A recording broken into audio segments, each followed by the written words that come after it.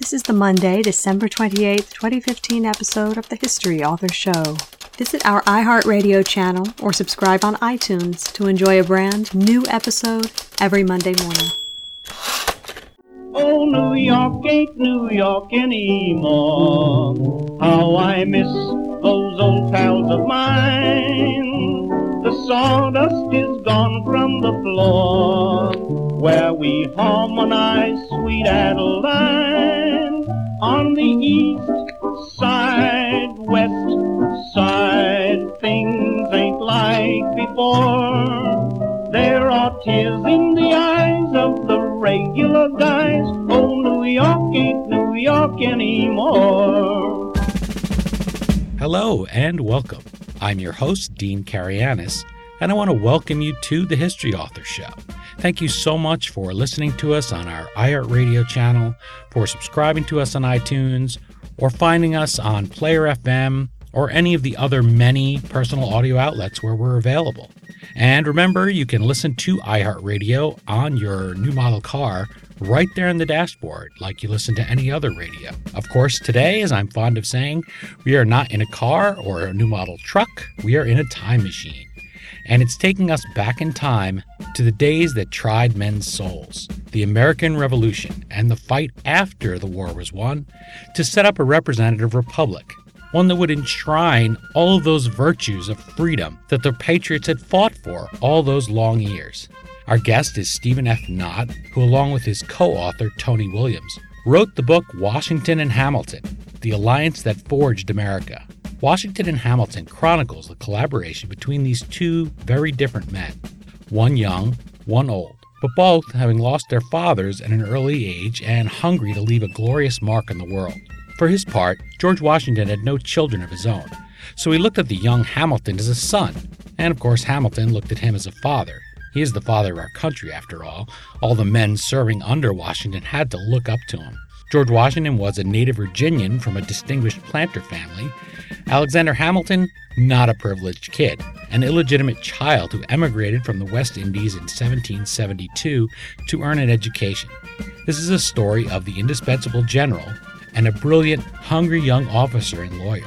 And by the way, if you've seen Hamilton on Broadway, you probably love it, as all the critics do.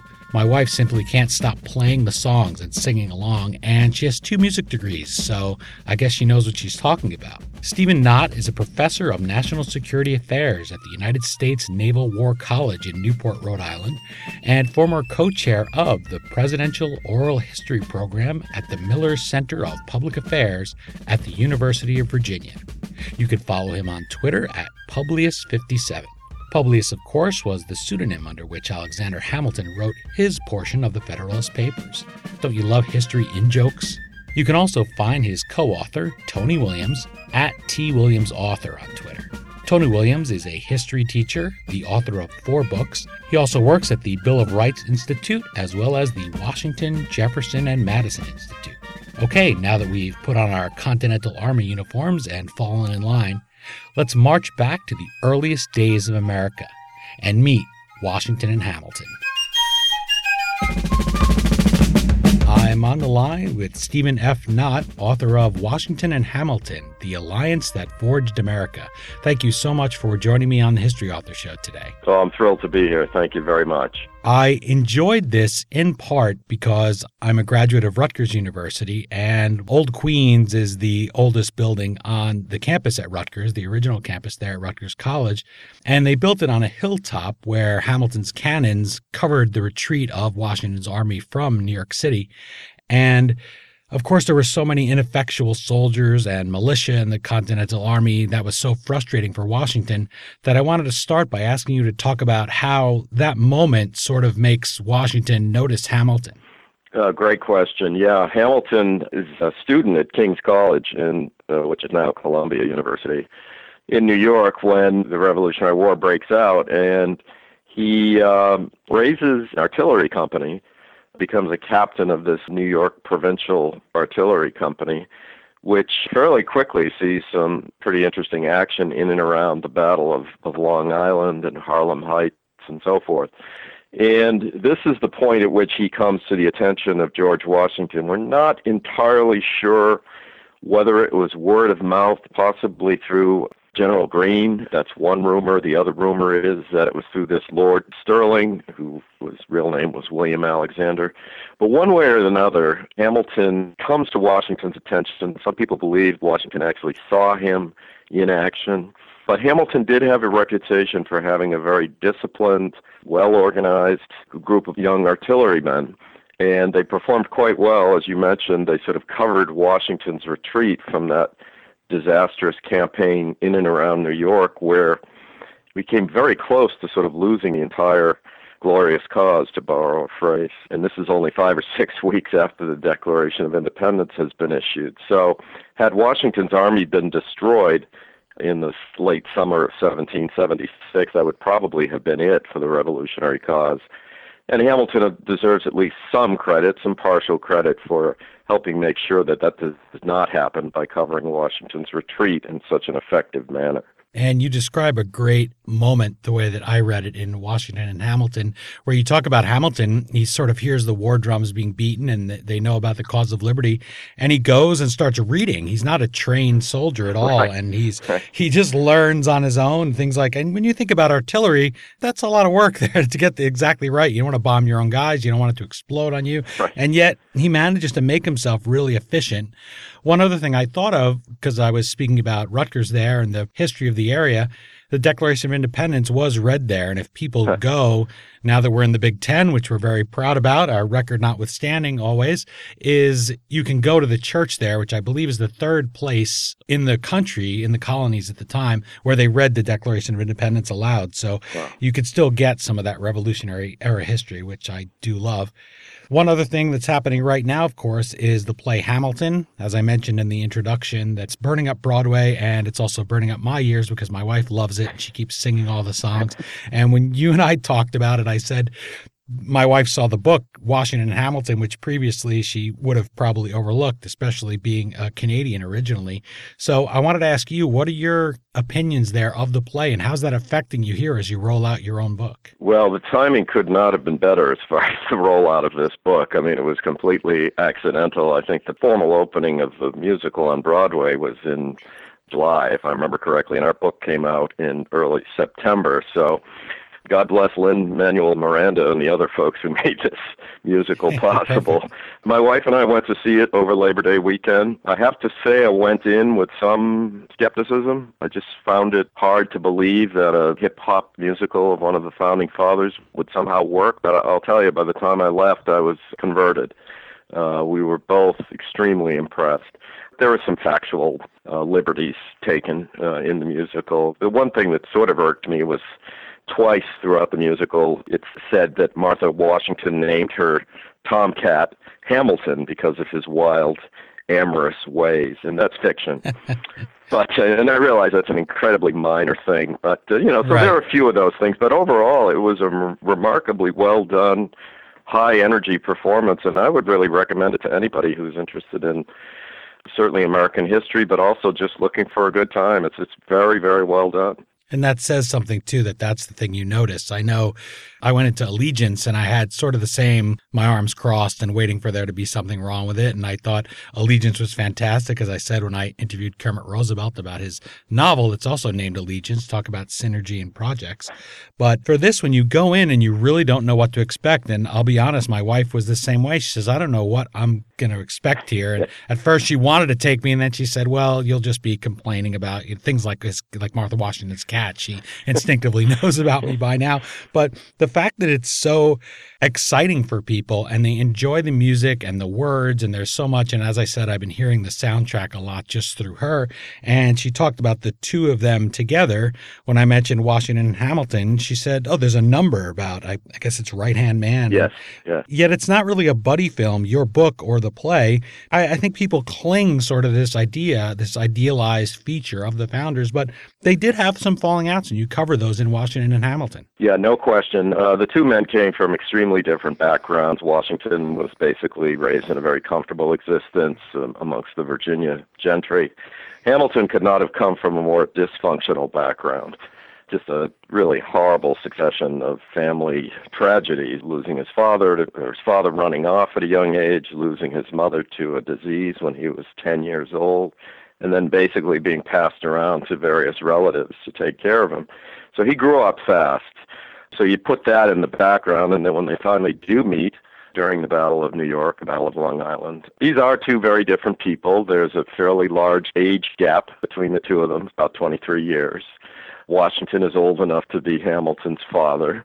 But the constant rub between the two, at least during the war years, is that Hamilton really yearned to be in combat, and yet he had this extremely important staff position for General Washington. And Washington, understandably, was reluctant to let Hamilton go and to have that combat experience. So that was probably one of the major sources of tension between the two of them. Plus, to be perfectly honest, Washington, for all his admirable qualities, he was a very distant and somewhat aloof person. And I think that sort of grated at times with some of these younger staff officers. Washington had a very explosive temper, which I think they all experienced on various occasions. So, there's a variety of reasons why, under the stress and strain of battle, these two men had occasionally had these falling outs. And I think the things we read about, obviously, that's never just the first thing. It may seem small, but that might just be the thing that got written down, or finally Hamilton was so sick of it maybe that he decides he just can't take it anymore. And is a very father and son relationship, as we have all experienced, I think, in our life. And that's also a rumor that you mentioned in the book. And we talked about whether there's two things you can do, I guess, in history is you mention the rumor and pass it on so you can debunk it, or do you just ignore it? And so we decided, I think, to come down on the side of debunking it for people because it's not factual that he was father and son, as sexy as that sounds. Right. No, those rumors have, as you said, have persisted for a couple of centuries now. Washington did travel to, I believe it was the Bahamas at one point. I may have that wrong. It was either the Bahamas or Bermuda. So he had traveled. There's one trip outside of the continental United States, but he certainly never made it to the Virgin Islands, where Hamilton was born, on the island of Nevis. So the rumor has persisted. I wish I knew where it first started. That would be interesting to see.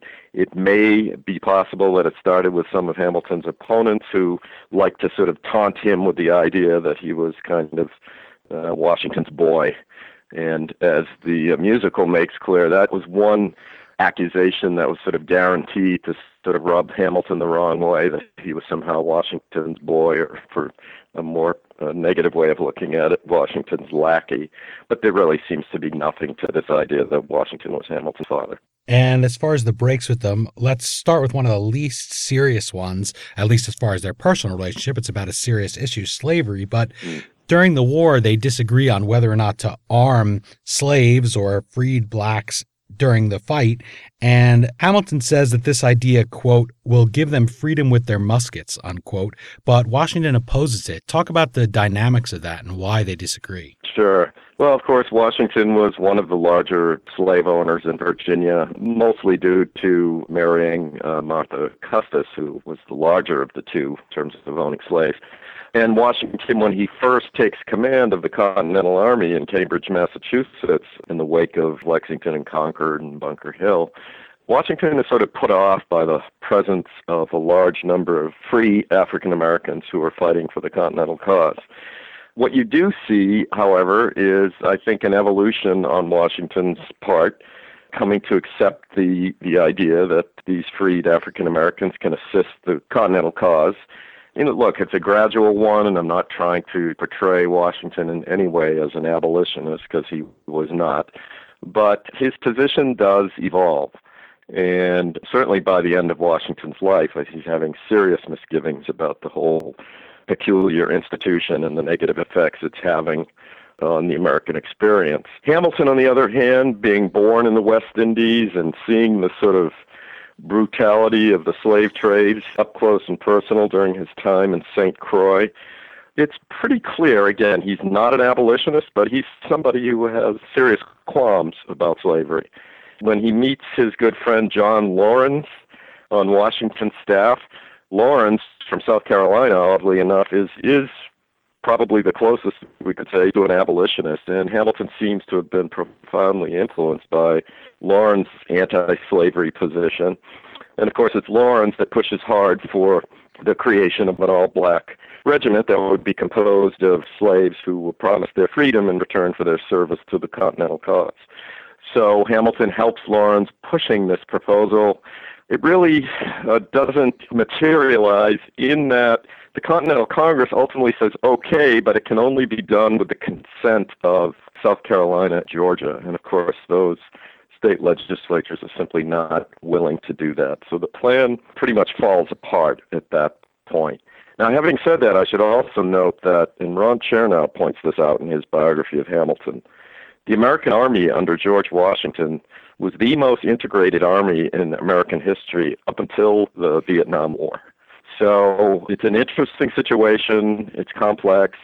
I reject the sort of simplistic view that some folks take that Washington was a slave owner, all these guys were slave owners, they're not worthy of our study. They really did wrestle with this question, and they understood that the principles of the Declaration of Independence were certainly at odds with the whole institution of slavery. And I think that goes back to what you were saying before, why it rankled Hamilton, because if he was just this lackey of George Washington, he wouldn't be going after him on something that was clearly so important to his livelihood and something that he knew would rankle things. It was just him trying to get what he wanted. And I think anybody who's been young and worked for somebody or been attached to somebody, even if it is your father or whatever, hey, you want to try to get something that you want sort of out of them. But they didn't have, as I said, no disagreements at all. And I could see that really bugging Hamilton, especially knowing what he knew that I'm sure he wouldn't have been spreading at the time, that, gosh, he was driving me nuts a lot of times when I was on his staff. Sure. That's a great point, this notion that Hamilton was somehow a lackey of Washington. Any lackey, as you say, would not have pushed this issue, and Hamilton did push it. Now, Laurens deserves the bulk of the credit, but Hamilton was in the thick of it. And both of these young officers make a very strong case to George Washington, and I'm sure it was a source of some discomfort for Washington to have these two young men whom he admired, but clearly there was a difference of opinion just as to how quickly to move on this question of slavery and using slaves and promise for their freedom to get them to fight for the American cause. A more serious divide between the two of them, or a more dramatic one, I guess you'd say. Personally, we talked about when I interviewed the tavern keeper at the old 76 house that you and I have discussed, going there and you can sit at the bar where Washington sat and where they bring Benedict Arnold's conspirator, Major John Andre, there. Hamilton also opposes Washington on that. He liked Andre. He didn't want to see him executed, but if he had to be executed, he said you should at least shoot him to give him the honor of an execution by firing squad. Washington insists on hanging him, of course. And this is proof of what you said. He's not always this happy aide-de-camp, Hamilton, under Washington. Another great example, yes. And there's a larger difference of opinion here between Washington and Hamilton. This arises both in the Andre case that you just mentioned, and in some other instances as well. Washington had a tendency to be a fairly harsh disciplinarian with his own troops, and certainly you might say harsh in terms of dealing with captured British military members. Washington was a man who, for instance, after Benedict Arnold goes over to the other side, he wanted revenge to the point where he even gives the green light to a kidnapping operation. I'm going to try to kidnap King George III's son and hold him for ransom. And there's some speculation that the ransom would have been, look, you give Arnold back to us and the king can get his prince back. This was a man who held grudges, I think we can safely say, and perhaps at times those get the better of his reason. I hate to be critical of Washington. I admire him immensely. But that was one of the differences between the two men. Hamilton seemed to have more of a sense of moderation when it came to these tricky sort of disciplinary issue. It's a retaliation issue, I guess. Hamilton was much more reserved, much more moderate. And part of it was that I think Hamilton fell for Andre. He was very impressed with this British officer who had served as the go-between for Arnold's treason. This was a very cultivated, very refined man. And Hamilton thought it was both undignified for Andre to be executed by hanging, but also it was undignified for the American cause to sort of retaliate in this fashion. So it's a very, very interesting little example of the differences between Washington and Hamilton. You said about not wanting to be critical of Washington, and I think that's something we all naturally feel about somebody we like in history, but there's always those moments where you say, well, you have to not look away. And the more dramatic break there is over something very personal between Washington and Hamilton, is when he berates Hamilton, Washington does, for keeping him waiting. He keeps him 10 minutes, and Hamilton had been talking with Lafayette, which seems like it would be a good excuse to say to somebody, sorry, I had to be talking to our major ally and friend here. But Washington gets really mad at him for keeping him waiting, which I was saying seems like a good way to get broken in half like a breadstick to keep General Washington waiting. And Washington explodes at him when he comes up the stairs, and of course explodes at him in the terms of the day. He doesn't curse him out or anything. And Hamilton just sort of has had it at that point. And even when Washington tries to apologize, which again shows the more positive side of him, I guess, that we all hope that we can admire, Hamilton tells him no. He says, I'm resigning from the staff, and he's leaving. And explain what's behind that, which you did a little bit by saying that Hamilton, of course, wanted a command. He chafed at having to translate French all day, for one thing. Right. That's absolutely right. Well, again, I think this is part of a larger ongoing series of slights, and that is Washington did have a serious temper from all accounts. And I do think these young staff officers were frequently the receiving end of that temper. And when, as you mentioned, Hamilton keeps Washington waiting while he's chatting with Lafayette, I just think this is a case where you've got two men who've been side by side from midwinter 1777 up through the early 1780s in tight quarters under incredible stress and strain, in some cases literally with their lives on the line. And, a series of these kind of small incidents can build up, and I think Hamilton just reached the breaking point. The standard account is it was due to the fact that he wanted a combat command, and I think that's there. But I would actually put more of the emphasis on the simple sort of day-to-day, grind. Yeah, that's great. The day-to-day grind of trying to keep this army intact with a Congress that doesn't seem to care at times, with a series of states that don't seem to care, with an army that's constantly on the edge of falling apart due to desertions and due to inability to pay these guys. It just snapped for Hamilton at this point. Plus, I guess we should also say he's got a love interest at this time with, of course, Elizabeth Schuyler, becomes his beloved wife. And, she's sort of waiting in the background as well, kind of hoping that at some point he'll come home and stay more than a day or two. My guest is Stephen Knott, who you can follow on Twitter at Publius57. Very clever Twitter name, by the way. Thanks. He's co-author with Tony Williams of Washington and Hamilton, The Alliance That Forged America. Publishers Weekly wrote, quote, William and Knott's thesis that Washington and Hamilton built the institutions that led to the United States emerging as a superpower in the 20th century adds a new angle to the enduring public fascination with the Founding Fathers. And I wanted to mention that to you, that new angle. That's hard to do with these iconic figures. You feel like it's ground that's been walked over so many times. The, of course, origin story, as I describe it, you do a new Superman film or Batman film, you can only kill Batman's parents so many times in the alley or have Superman shot off from Krypton while it's falling apart before I think people feel, well, I know this already. Why do I have to spend the first 20 minutes of this movie seeing what happens? Because if you are following them, and now those are both so iconic, and of course Washington's iconic even more so, and he's a real human being, that's hard to do. And so I wanted to ask, how did you and Tony Williams balance that out? Yeah, great question. Well, I wrote a book about 12 years ago called Alexander Hamilton and the Persistence of Myth. And I've always felt that Hamilton has never quite been given his due. Now, that may be less true today, certainly with the musical and with other events that have sort of burnished Hamilton's image. But Madison and Jefferson, that sort of duo, or Jefferson and John Adams, even though those two had a period where they were not speaking to each other that went on for years, they tend to, it seems to me, get most of the attention when it comes to the American founding.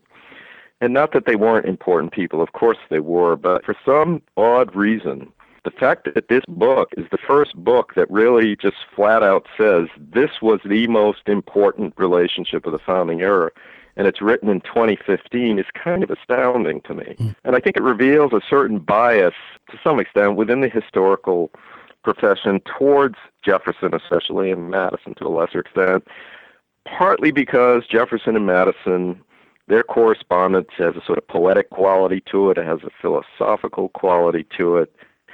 Washington and Hamilton's correspondence is much more focused on pragmatic problem solving. It's a little more prosaic instead of poetic. So academics, I think, tend to be drawn towards the philosophical or the poetic. Again, the point being that I just don't think this relationship has been given its due. And part of what Tony and I were attempting to do was to correct that historical oversight or historical distortion. We firmly believe that this was the critical relationship, despite the fact that they had their occasional falling outs. Without these two men, I don't see the federal government, I don't see the Constitution, I don't see the American Revolution succeeding. And yet, again, most of the attention, it seems to me, throughout the course of our history has been focused on Jefferson, John Adams, or James Madison. And so we're attempting to redress this problem. He doesn't have a monument in Washington, D.C., does he, Hamilton? He does not. He has a statue on the grounds of the Treasury Department. It's on the back side of the building, so it's not on Pennsylvania Avenue, so it doesn't get a lot of visibility. He does have a statue in the rotunda of the Capitol. He's next to George Washington, and on the other side of Washington is Jefferson. But he does not have that sort of major monument that we think of when we think of the Jefferson Memorial or the Lincoln or Washington monuments and memorial. Of course, part of that, I think, is explainable due to the fact that he was never president. It certainly helped Jefferson's cause that he was a two-term president. Yeah, he does, however, Hamilton, have a marker there in Weehawken, but even that's not on the actual ground, because next time you're in Manhattan, folks, and you look over there at New Jersey and see the Palisades, of course that's always being worn down, but he does have at least something to remember there. When I go through that little road, I always sort of look at it. Sure. And there's a reenactment every year, which I'm sure next time they do it is going to be packed with so many people because of the play, as you mentioned. Right. They have this falling out. As I said, they don't reconcile after Washington berates him there on the stairs. And yet, again, sort of as a sign of Hamilton, this young man, he's still going and sort of trying to get favors out of Washington as far as battle goes. When he's fighting at Yorktown, Hamilton's the one that ends up leading the charge. How does he get that honor? Yeah, that's correct. Well, part of it, I think, was due to the intervention of Lafayette.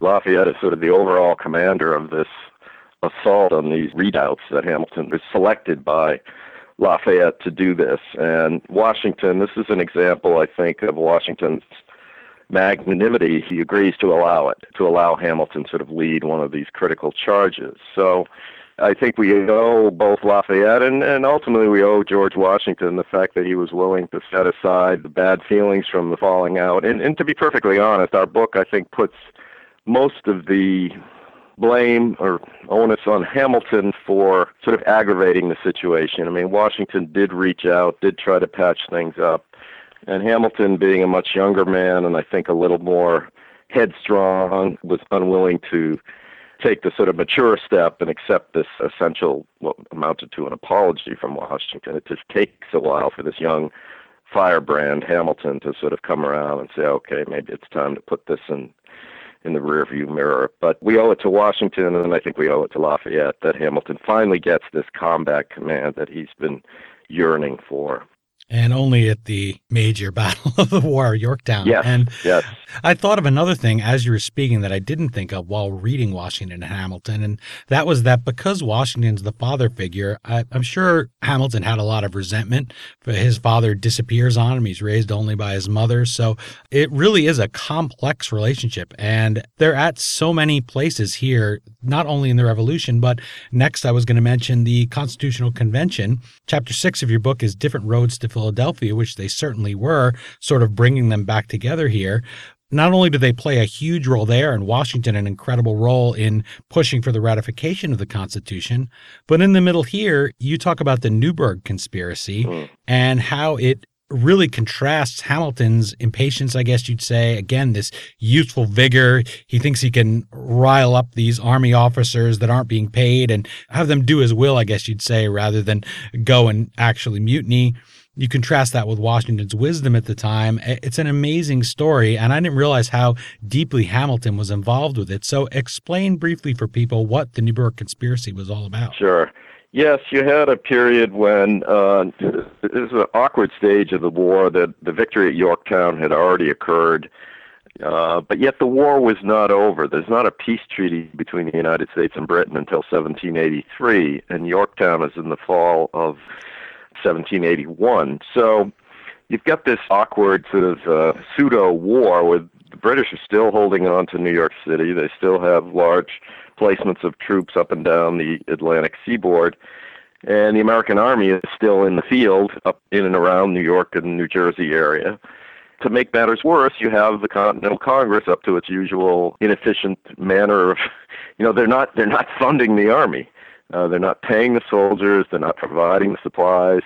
And the soldiers and the officer corps are getting restless because they're serving this cause and they don't feel that their service is being properly rewarded. So you do get a group of officers who begin to talk about the possibility of marching on Congress, literally at the bayonet point, and demanding what they believe is their due. This is a controversial aspect of Hamilton's career. There are some historians who argue that Hamilton was not part of this. Newburgh was the camp where the American Army was based at this time. This Newburgh conspiracy, whether Hamilton was part of this or was in the thick of it or was not in the thick of it, there's still a lot of confusion, I think, over the extent to which Hamilton was involved. We kind of come down on the side of he certainly was aware of it, and he thought perhaps that something good might come of it to the extent that it would get Congress off its dead behind and make amends to this army that had been in the field now for years. Washington would have nothing to do with this. He put this revolt, this conspiracy down as hard as one can possibly do so, but does so in an interesting way, which is kind of pulling on the emotional, basically telling his officers corps, look, I've grown old and gray in the service of my country. I can barely read. He had to put his glasses on at one point to make a little statement to the officers. He pulls on their emotional attachment to him and quells this, puts this thing down. And thank God for doing that, because, of course, he sets a very important precedent when it comes to civil-military relations. That, look, as inefficient and as ineffective as this Continental Congress happens to be, they are still our superiors, and we owe them our deference. And that principle, of course, has prevailed to this day. You remove Washington from the picture, and again, you have a case where things could have been very, very different. He really was the indispensable man. So this is one of the high points of Washington's career. I would say for Hamilton, it's not necessarily a low point, but it's not a shining moment, because I think there was a part of him that thought, well, maybe something good could come out of this, and Washington thought nothing good will come out of this. You mentioned that moment where Washington puts on his glasses famously before his generals and says, you have to forgive me because I've gone almost blind in the service of my country, and they all start weeping, and it smashes this conspiracy. It also occurred to me reading Washington and Hamilton in a way it hadn't before, that glasses were not, it wasn't just something you did, putting on your glasses back then. It was still, and even through Theodore Roosevelt's days, a lot of people picked on him when he first went out to the Badlands of Dakota to be a rancher, because they felt that it was a sign of sort of a moral deficiency that your eyes went bad, as strange as that might sound. So interesting. I didn't realize that. Huh. Yeah, it just occurred to me, and it hadn't before, but it occurred to me reading your book, which is what a good book does, right? It makes you think. Right. So, well, thank you. Well, once the Constitution is written, of course, at that Constitutional Convention where many of these letters, as you said, are written back and forth, there's the question of ratifying it. And in Washington and Hamilton, you mentioned that nobody knew that Washington was indispensable more than Alexander Hamilton in getting that going. And it's hard to believe now, of course, victory having so many fathers, there were states that resisted it. Washington is so angry with Rhode Island because they won't just ratify the thing already. So how did the two of them work together here and sort of patch up their relationship enough that they can work for this greater cause of ratification? Sure. Well, you do have a fairly prolonged period during the 1780s after the peace treaty of 1783 There's not a lot of contact between Hamilton and Washington. Hamilton is up in New York practicing law. He's trying to make some money for his family. He's got a number of kids on the way. Washington is back at Mount Vernon, where he wants to be, living in a fairly comfortable retirement. There are some letters back and forth, but they are of a very formal nature, and increasingly throughout the 1780s, there's this perception, particularly among the veterans of the Continental Army, that everything they fought for is now threatened. In other words, this young American experiment could dissolve. There are economic conflicts between the states. In some cases, that even bleeds over into sort of violent, shooting at the borders between these states over tariffs and just the usual sort of friction that arises when you don't have a set system of economic exchange. You have different currencies in each of the states.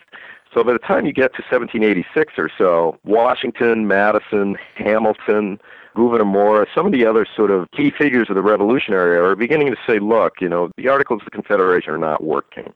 We need something better.